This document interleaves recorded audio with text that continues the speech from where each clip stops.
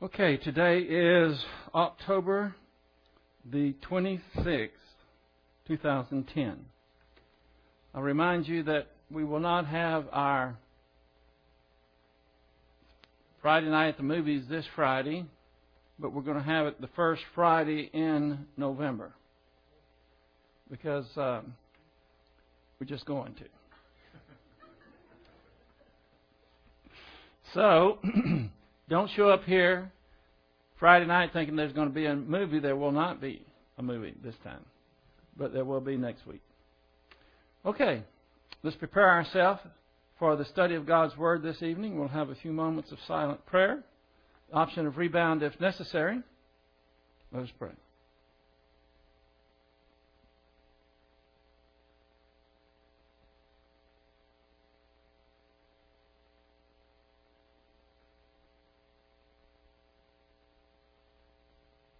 Heavenly Father, thank you for this time that we can assemble ourselves together to feed upon your Word. We learn as time goes by how desperately we need your Word circulating in our stream of consciousness. We are casualties in the angelic conflict when we forget how important it is. It's easy to be distracted. It's easy to make excuses. However, we always pay the consequences. So we thank you for your grace that you've provided us this day, your Word, everything necessary to grow. So we pray that you will help us to concentrate. For we pray it in Christ's name. Amen. If you'll turn in your Bibles to 1 Thessalonians chapter 5, verse 21.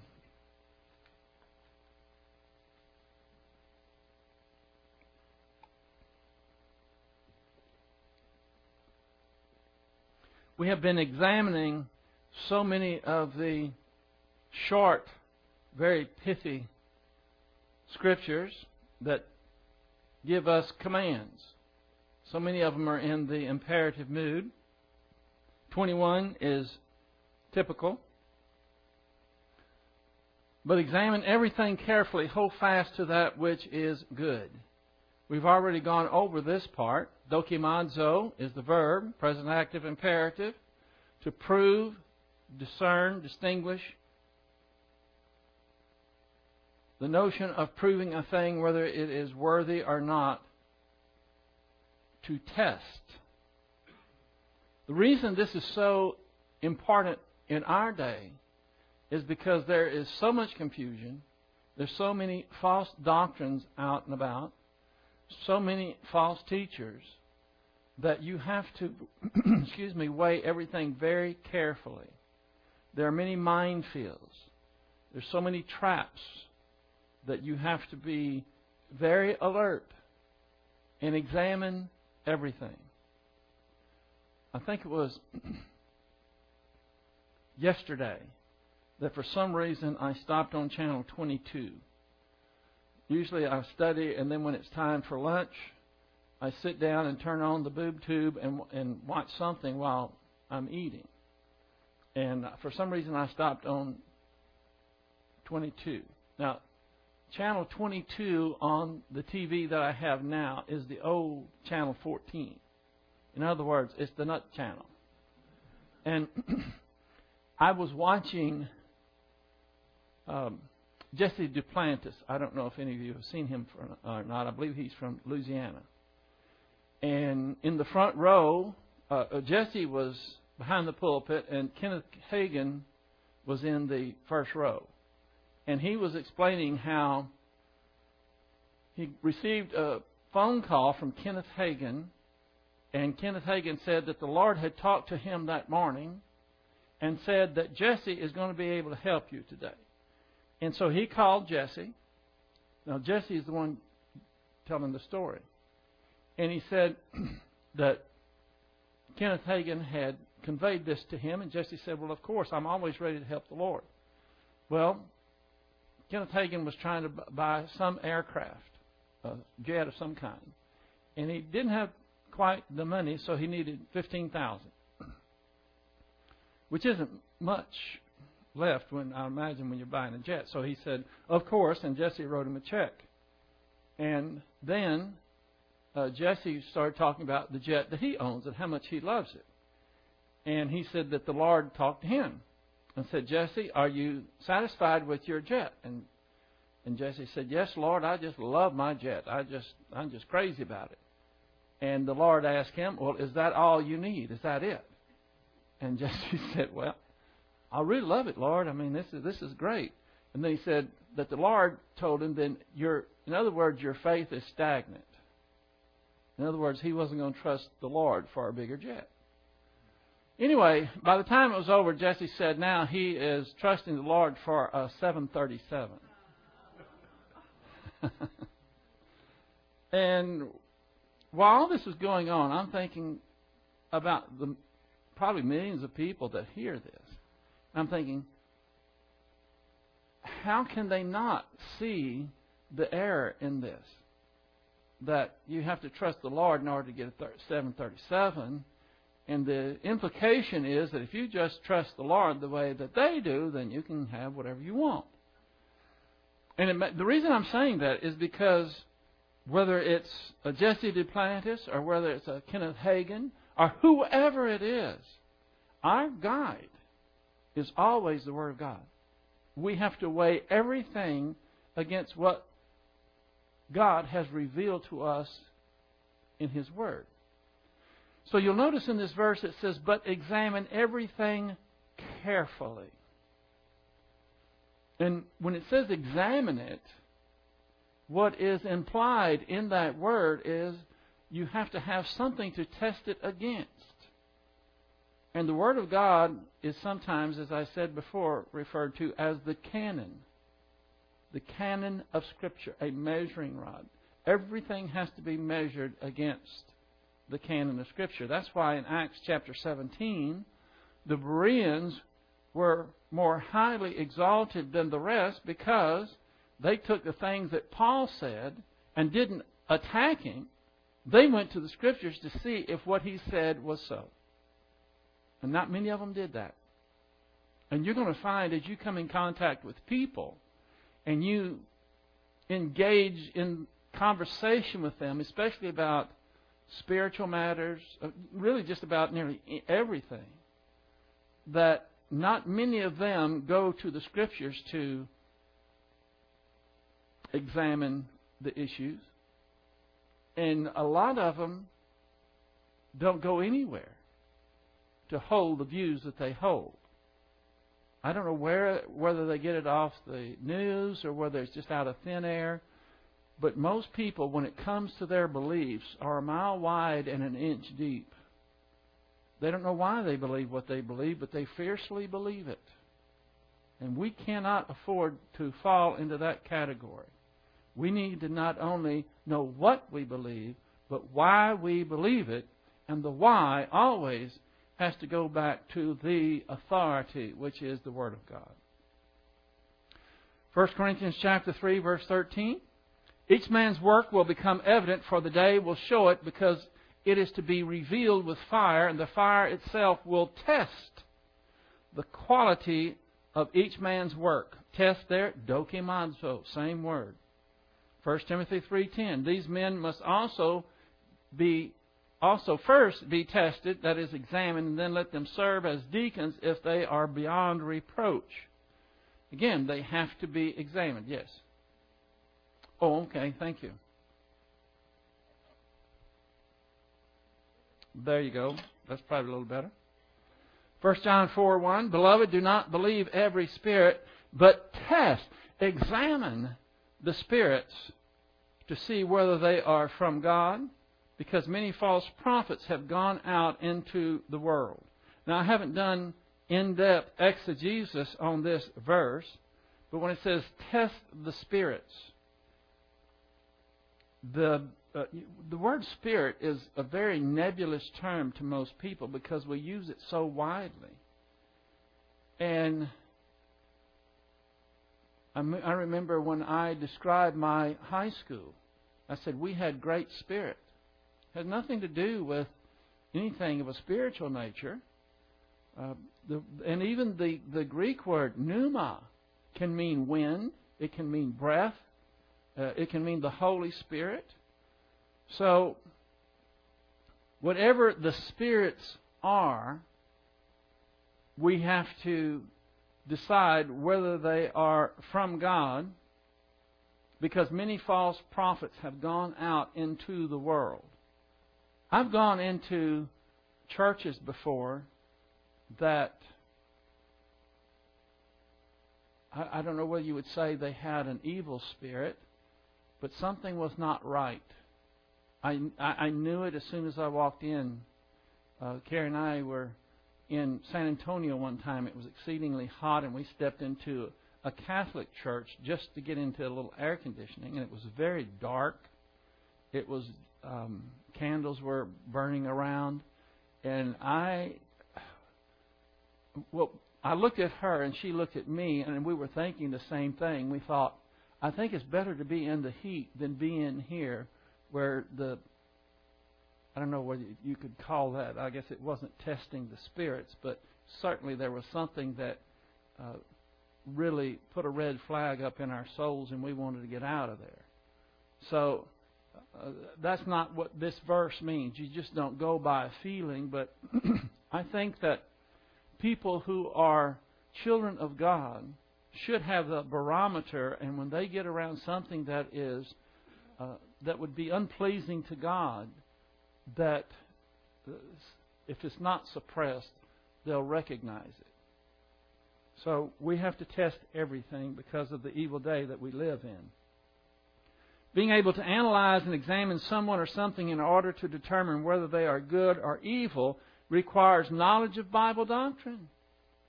There's no other way. And we're about to launch in this next verse. Let me just scroll down. The next verse, we're going to go into a lot of information about evil. We use the term, but we know usually most people know very little about it. So we're going to go in depth with regards to the doctrine of evil. Hold fast to that which is good, katako, and that is the verb, present active imperative, K-A-T-A-C-H-O. To hold firmly or fast, to keep, continue to believe in. The whole idea here in Proverbs 4:13, Deuteronomy 32:45 through 47, 2 Thessalonians 2:15, Hebrews 10:23, Revelation 2:25, and Revelation 3:11 is the idea of holding on to something.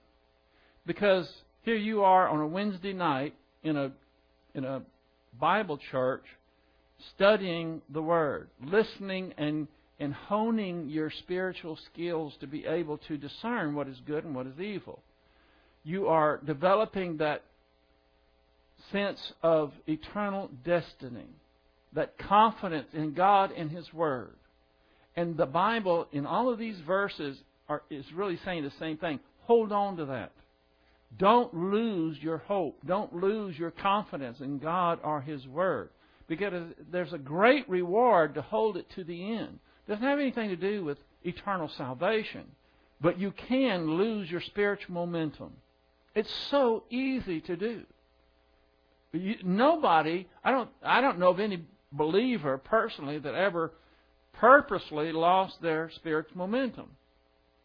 Now, there are cases where something will happen in someone's life and they are turned off. They get angry at God and they say, no more, I won't have anything to do with religion or spiritual matters or so forth. But that's not the norm. The norm is people just get so busy and they let their priorities slip, and in so doing, they don't fulfill what all these are saying. Look at this one on top here, Hebrews 10:23. Let us hold fast the confession of our hope, our confidence, without wavering. For He who promised is faithful. He who promised what?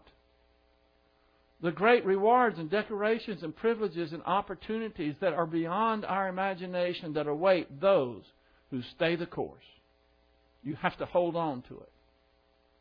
And I submit to you that there's not a believer in this world that is strong enough to hold on to what they have apart from consistently taking in the Word of God. Because that is what continues that spiritual momentum. Have you ever got off away from studying God's Word for a period of time? I have. And I just took a nosedive.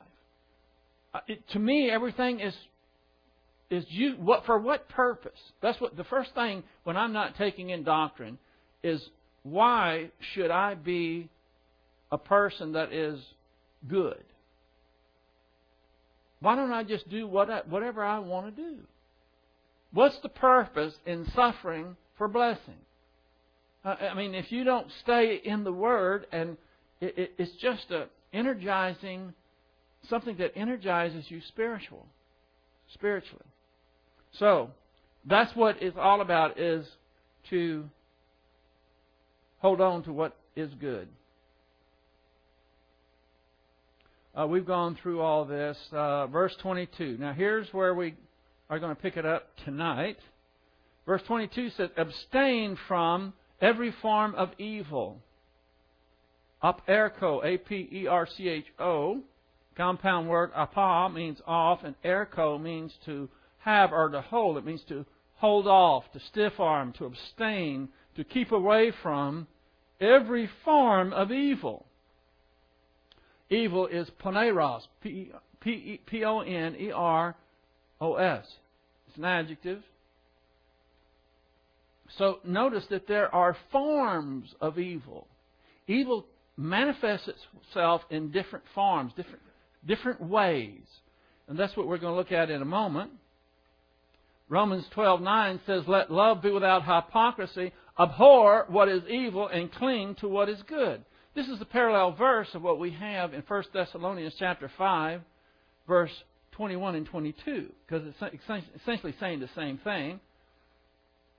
Abhor evil, that would be to abstain, to stay away from evil, but cling, hold on to that which is good. Now, to be able to do that, you have to distinguish between what is good and what is evil.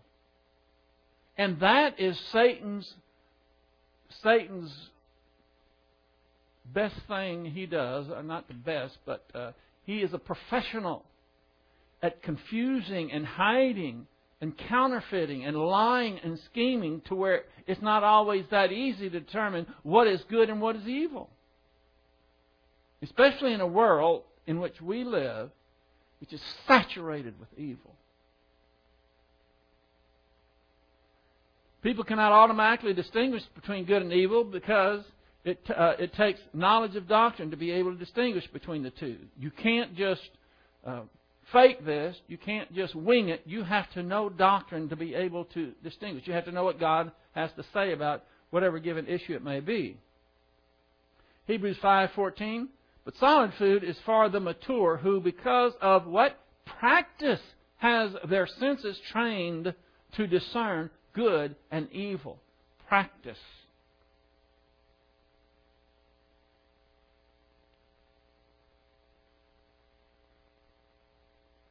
So there's different forms of evil, categories of evil. And before we analyze the different categories of evil, we need to define it. So here is evil. Evil is Satan's system by which he administers his rule over this world. Satan is the ruler of this world, and he administers that control by what we call evil. His system advocates using human good to solve the problems of this life apart from the truth of God's Word.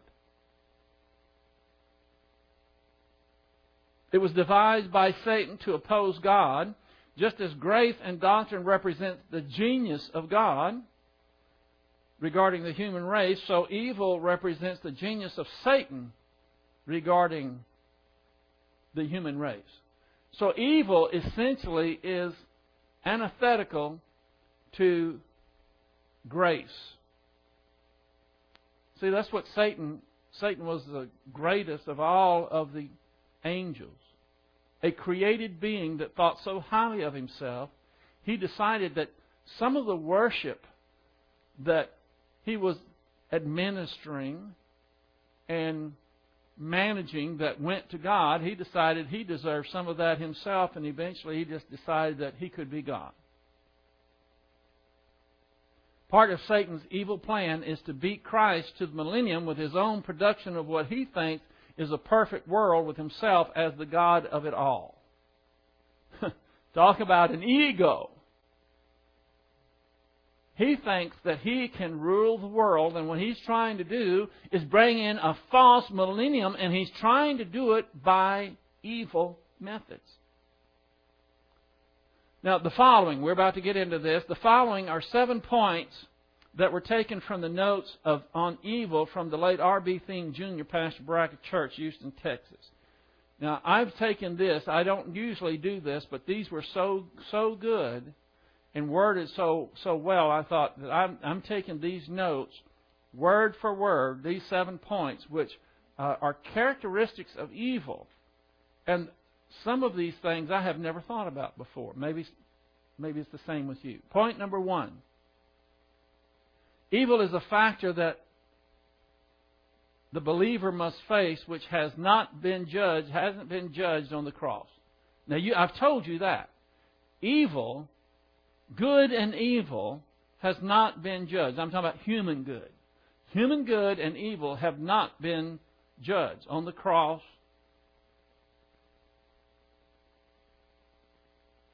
The believer must realize that he cannot confess evil in something like the rebound technique because evil was not judged at the cross. You can't confess it, you can't rebound it because it hasn't been judged. The only reason that we can rebound a sin, rebound, confess it, acknowledge it, and we recognize because God's Word tells us that we are forgiven. That sin is moved as far as the east is from the west, simply by acknowledging it to God. And the basis of that, the reason why God is faithful and just to do that is because that sin has already been judged. He would be unjust to forgive something that hasn't been judged. Evil and good has not been judged, so you just can't confess it. I thought that was pretty revealing as a first point. Second point is that human good and evil have been an issue since the fall of man, both before and after the cross. After the cross, the angelic conflict must continue in order to be resolved. The angelic conflict can only be resolved through human volition. Positive volition towards the cross results in faith in Jesus Christ, solving the problem of sin. But salvation could not resolve the human good, lust, and evil because the angelic conflict must continue with some issues. In other words, the cross settled the sin issue. Sin is no longer an issue with regards to anyone ever being condemned to the lake of fire because that was judged and God took care of that issue.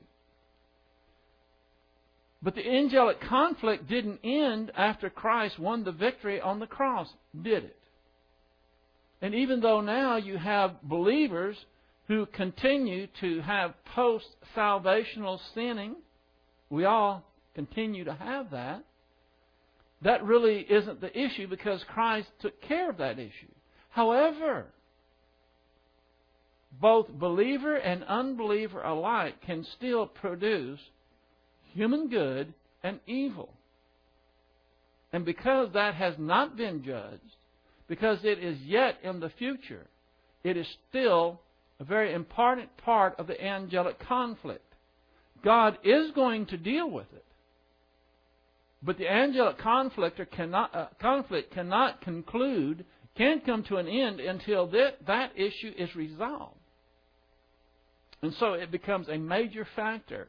It's a major player in the lives of even believers.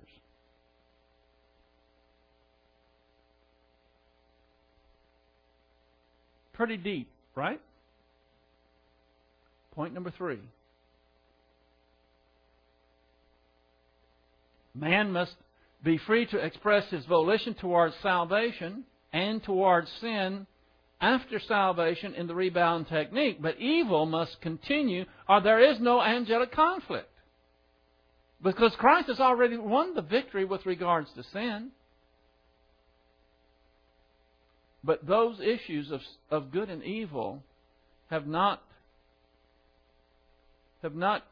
been really addressed and won't be until they're judged.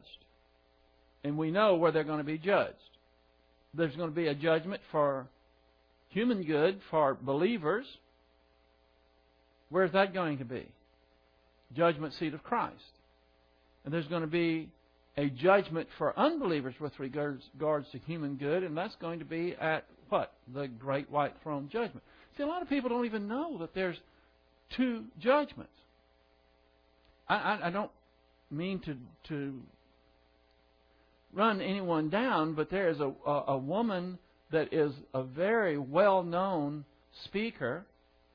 She has huge coliseums that she fills, and there's tens of thousands of people that go and they listen to her.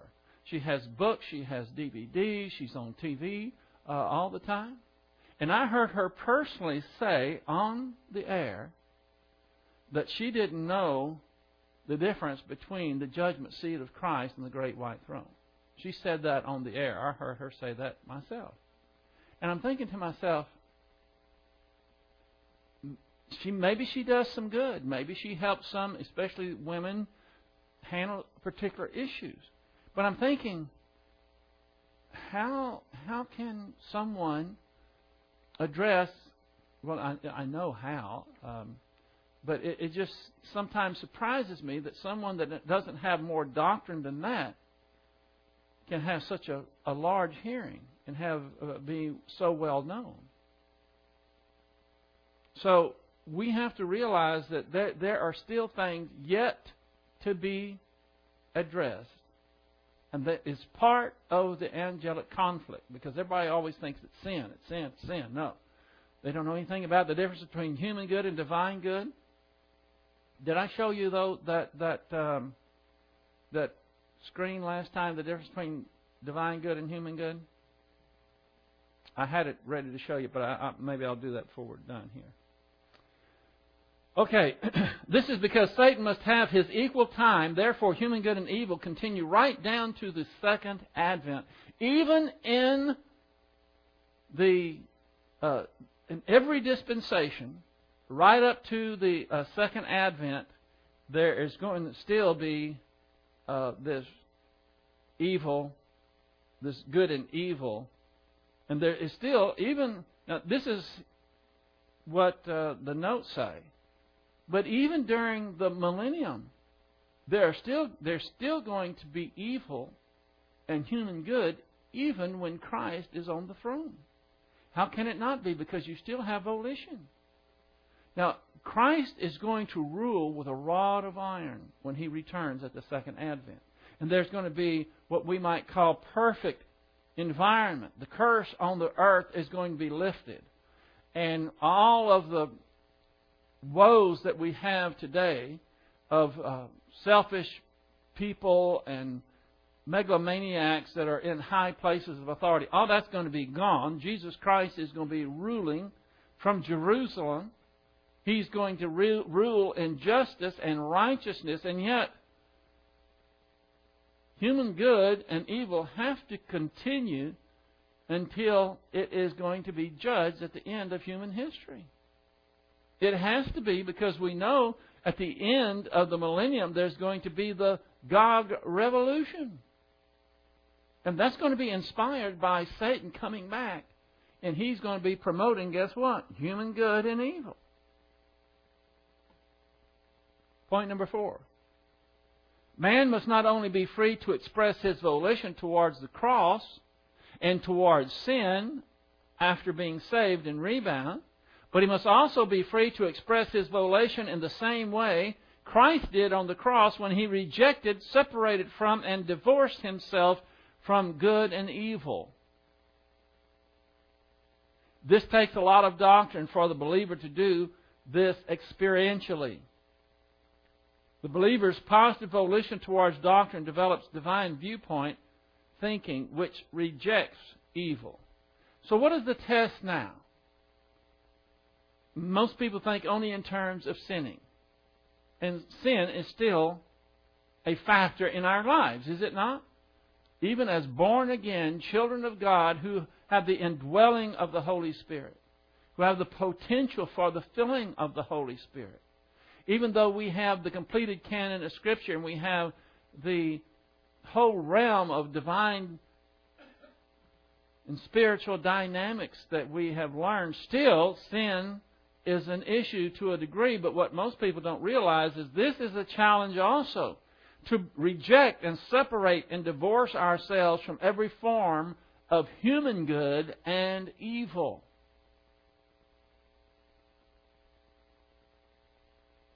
Number 5.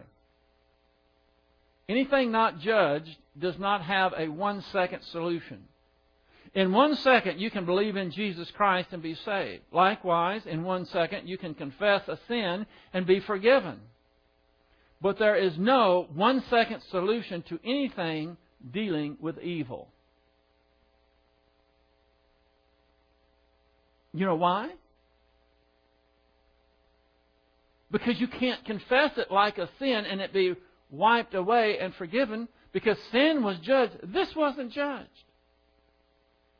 And one reason so many people are into evil, they embrace evil, and they do nothing but human good, is because they are ignorant of the Word of God. They don't live by the Word of God. They don't care about the Word of God. Maybe they learned a few verses in Sunday school one time, but they forgot those, and ever since then they're living in Satan's world, and they have been consumed by evil because it permeates nearly the air we breathe. And you just can't say, Father, I dabbled into human good here, or I dabbled into evil here, and now I need to be forgiven. Doesn't happen because it hasn't been judged. In other words, you can get into these things and you don't have a relief valve like you do with sin, with the technique that we call rebound. The only way that I can see that the solution to dealing with evil is, first of all, to learn what evil is. To learn the difference between human good and divine good. That takes what? That takes some spiritual knowledge. That takes some doctrine. And until someone starts learning doctrine, it's difficult at best to get out of evil. I won't go so far as to say it's impossible, but it's a hard case. So people who are enmeshed in evil, what's the first thing, if you were going to try to help someone that is taken over by evil, or they're involved in the world system, what's the first thing you want to do? Now, this is a trick question. I want you to answer me out loud. I want you to think about it. First of all, to be able to help someone that's in evil, what do you have to do? You have to know what evil is. You have to know the difference between grace and God's design of what the world should be, as opposed to the way the world is, and Satan, the controller of it, and recognize evil when it exists. So you have to recognize that this person is in evil. Then what's the best thing you can do for him? Well, the best thing you can do for him to start trying to explain to him the difference between divine good and human good? And I would say no. First of all, you better find out if he's a believer or not. Because if he's not a believer, the chances that he's going to be able to extract himself out of this evil is probably won't happen. Because you have to have it's a spiritual matter. And if he doesn't know anything about spirituality, if he's not filled with the Holy Spirit, doesn't have any discernment, he thinks that Christianity is just another religion, and you have to be good, and you have to do penance, and you have to do all that. What's the chances of you being able to extract him out of that condition where he is enmeshed in evil, apart from, first of all, him being saved, being a child of God, acquiring a human spirit, operating on God's power to where he can even understand the Word? So once you are involved in evil, you just don't rebound and get out of it. What you need is knowledge. spiritual knowledge. Point number 6. That's why the post-salvation epistemological rehabilitation is a daily thing that must go on and on and on in order that you may be able to resist evil. Now, I said that kind of fast, post-salvation epistemological rehabilitation. Because when I was learning doctrine, this was the term used. I just has kind of distilled that down and say, that's growing in grace and knowledge. Or it's learning doctrine. But if you want to say it on a higher level, you can say post-salvation epistemological rehabilitation. That's what we're doing. We are epistemologically being rehabilitated. But that's up to you. If you want to use that, that's fine. For me, I like to keep it simple. So, in other words, we must take doctrine in on a daily basis, and it must go, look at this, on and on and on in order that we might be able to resist evil. If you're not taking it in, forget about resisting it, not resisting evil. Our spiritual momentum, when we're not taking in doctrine, takes a nosedive. And once your momentum is gone, you are easy prey to be a candidate to embrace evil. And I'm talking about believers. The more doctrine you have, the more you reject and resist evil. Because you have to know what it is. You have to recognize what it is. Number 7, all human good is the application of evil to experience. See, people don't associate human good and evil. But evil is different than sin. But in my opinion, it can be worse than most sins. When you take human good, what is it all about? When you are producing human good, the problem is God isn't in it. And so when you take human good to the highest level, you can identify it as evil. That's what Satan is all about.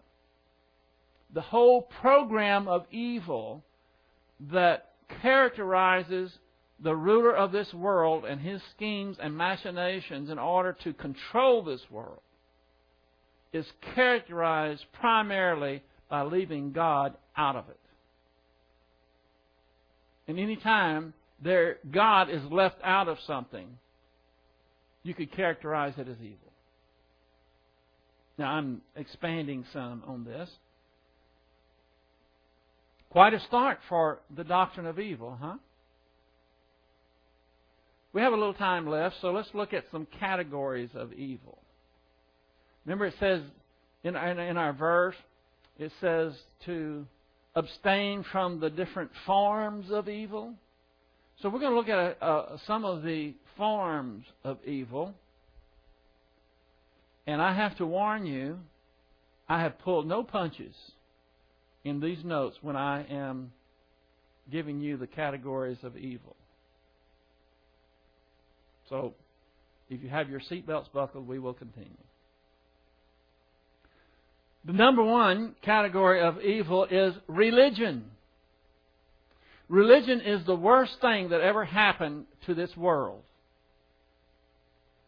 It is all about Satan's biggest lie that man can gain salvation or the approbation of God by his own works.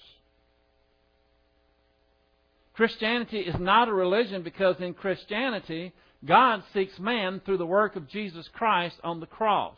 And there's a vast difference between God's grace and man's work.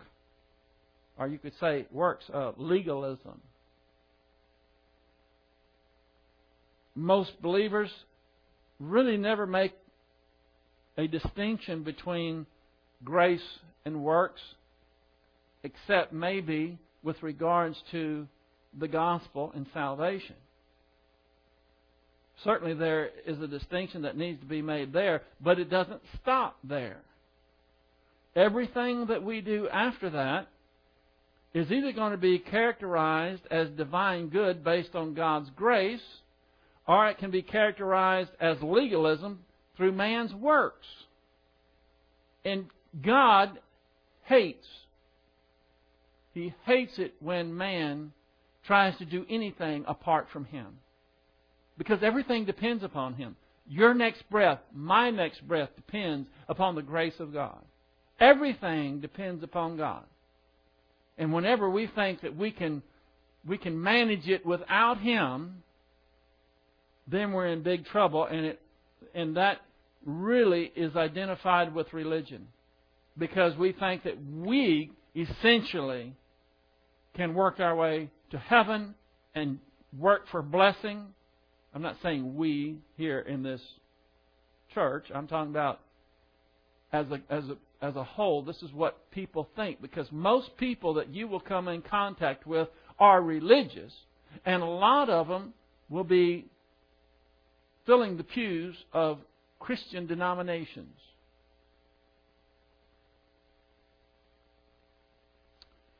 Religion is the quintessence of evil, and things done in the name of religion include everything from mass murder, torture, persecution, robbery, extortion, lying, false imprisonment, blasphemy, and theft. And I could have gone on, but that's just what was in my mind at the time I was writing this. It is one thing to steal money from people, but getting them to think that they're going to heaven because they give money to the church is the worst evil. And there are untold scores, masses of people think that their eternal security is based on their relationship with the church. And they think that their relationship with the church is pretty secure because they continually give money. And that's evil. Religion lies to people so they'll think that they are spiritual or God will bless them in some way if they give money. And that is evil. Penance is an integral part of religion. Now, I think all of you know what I think about penance. So here we go.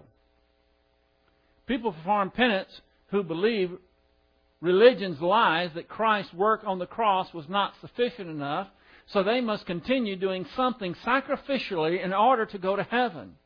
This is anti-grace, unbiblical, and evil. I am so thankful that we don't have to do anything in order to maintain our salvation. To think that any of us have to do even the slightest thing in order to maintain our salvation, in order to make it into heaven, to that degree we would be in slavery. And Jesus Christ set us free.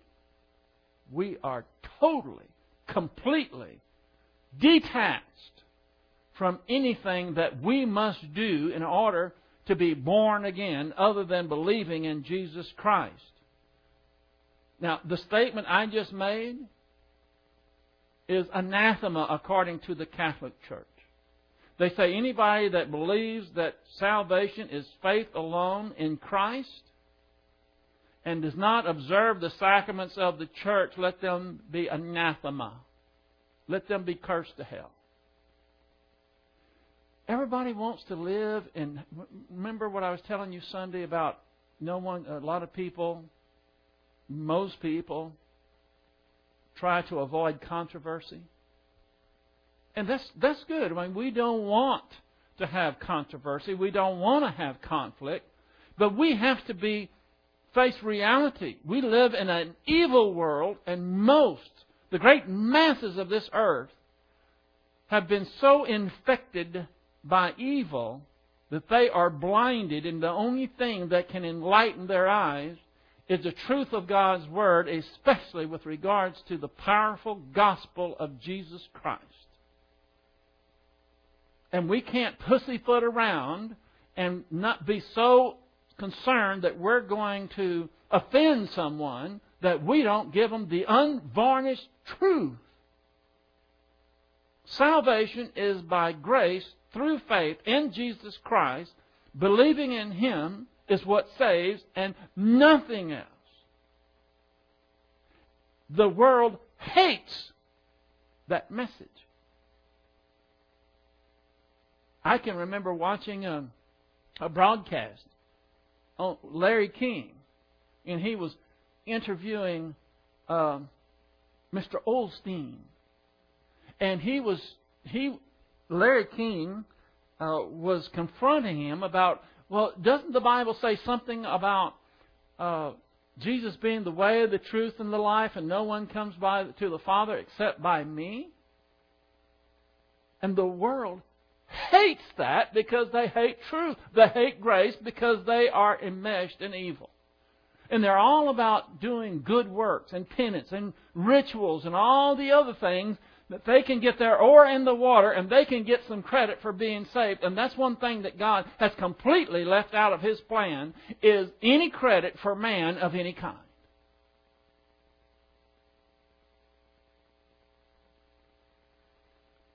So penance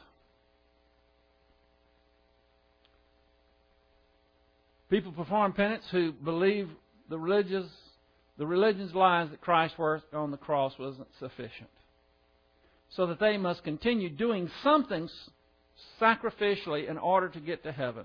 You know, that's why I get so perturbed. I don't know when. I think it's in the spring, or I don't know when it was, when they have that Lent. Yeah, in the spring, isn't it? And they go and they have the ashes put on their face. Why?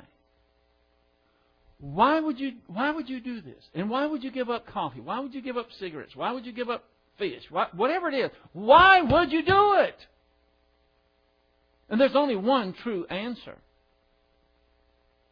And that's because Christ's work on the cross was not sufficient. And it's totally antithetical to grace. Legalism is a byproduct of religion that overflows into every facet of life. People observe taboos and endless rituals. They dress a certain way, wear their hair a certain way, talk a certain way, eat or drink certain things, and restrict their lives, not according to Scripture, but according to tradition and false notions about the Bible. That's what legalism does. It enslaves you. How many of you remember the blue laws? Remember those? What hypocrisy! What unmitigated legalism. Do I need to explain it to anybody here? Does everybody know what I'm talking about? You used to, at least, we had a Minimax store. It's like a Kroger or H-E-B or something like that now, about a block from my house. And I was just a little old Schaefer, about this tall, and I went in with my dad one time. It was on a Sunday, and they had tarps over all these different sections of the store. And I said, well, Daddy, what are all those tarps for? Oh, well, that's blue laws. Blue laws, what's that? Well, they couldn't sell certain things on Sunday. And there was no rhyme or reason to it. I mean, you think, okay, cigarettes and beer or whatever that, maybe they'll put that up. But I mean, there was things that didn't even, I don't know, hairspray or I don't remember what all it was. And you think, what is that all about? Hair color. And the whole thing is that legalism was carrying the day. But fortunately, that went out. Y'all hear that phone ringing? Oh, okay. Is that what? I don't think it's a fax. Maybe God's calling us. Huh? Go get Kenneth Hagin. The Lord's calling. That reminds me when I used to work at a log home company one time. I had a phone call, and the guy came in. He looked at me kind of funny. He had the phone in his hand. I said, "What's the matter?" He knew I was a pastor at the time. He said, somebody wants to talk to you on the phone. I said, okay, who is it? He said, Moses. It was Moses Amwabico that was calling me. And he thought, I said, yeah, you think I didn't have a connection? Oh, yeah. Maybe that's my orders being filled there. So, We don't have to be concerned about all the taboos and so forth because we have been set free. And we don't have to worry about that. We don't have to go through the rituals. Let me tell you something. If I had to do responsive reading in order to go to heaven, I would say just reserve my place in hell because I'm not going to do it. I hate responsive reading. You know what I'm talking about, don't you? They get the song book and everybody does it. I'm just sitting there. Just a couple of times I've been in churches that did it, and the whole time I'm sitting there rebounding because I want to choke somebody. I can't stand it. It just grades on me. Nobody cares what's in there. And you don't sound right. Nobody's together. It's just like, just static. Well, the next one is internationalism. And I'm going to have to end here. And it's probably a good thing. Because the next ones that we have are going to be interesting. You probably already figured out that internationalism was one of them. That's an evil. But we have a few more that are going to be very interesting. So we have to hone our skills. We have to stay in the Word. Keep our spiritual momentum moving forward. Be gregario. That means we are to be alert. We are to be the watchman on the wall. We have to be very careful in order to keep from being entrapped, because even astute students of the Word can get sloppy, and the next thing you know, they're enmeshed in some false doctrine or some evil. Let's close. Father, thank you for this time you've given us to focus on your Word. We recognize that apart from it, we're like a ship without a rudder, and we have no bearing, no compass, we don't know north from south. So we thank you for your mighty Word and pray that you will help instill in us that sense to hold on tenaciously to what we have, to that doctrine and to that confidence, because it results in great rewards beyond our wildest comprehension. We pray that you will help us to be able to discern evil and be able to recognize that the good that we do has to be done through the ministry of the Holy Spirit. And we pray these things in Christ's name. Amen.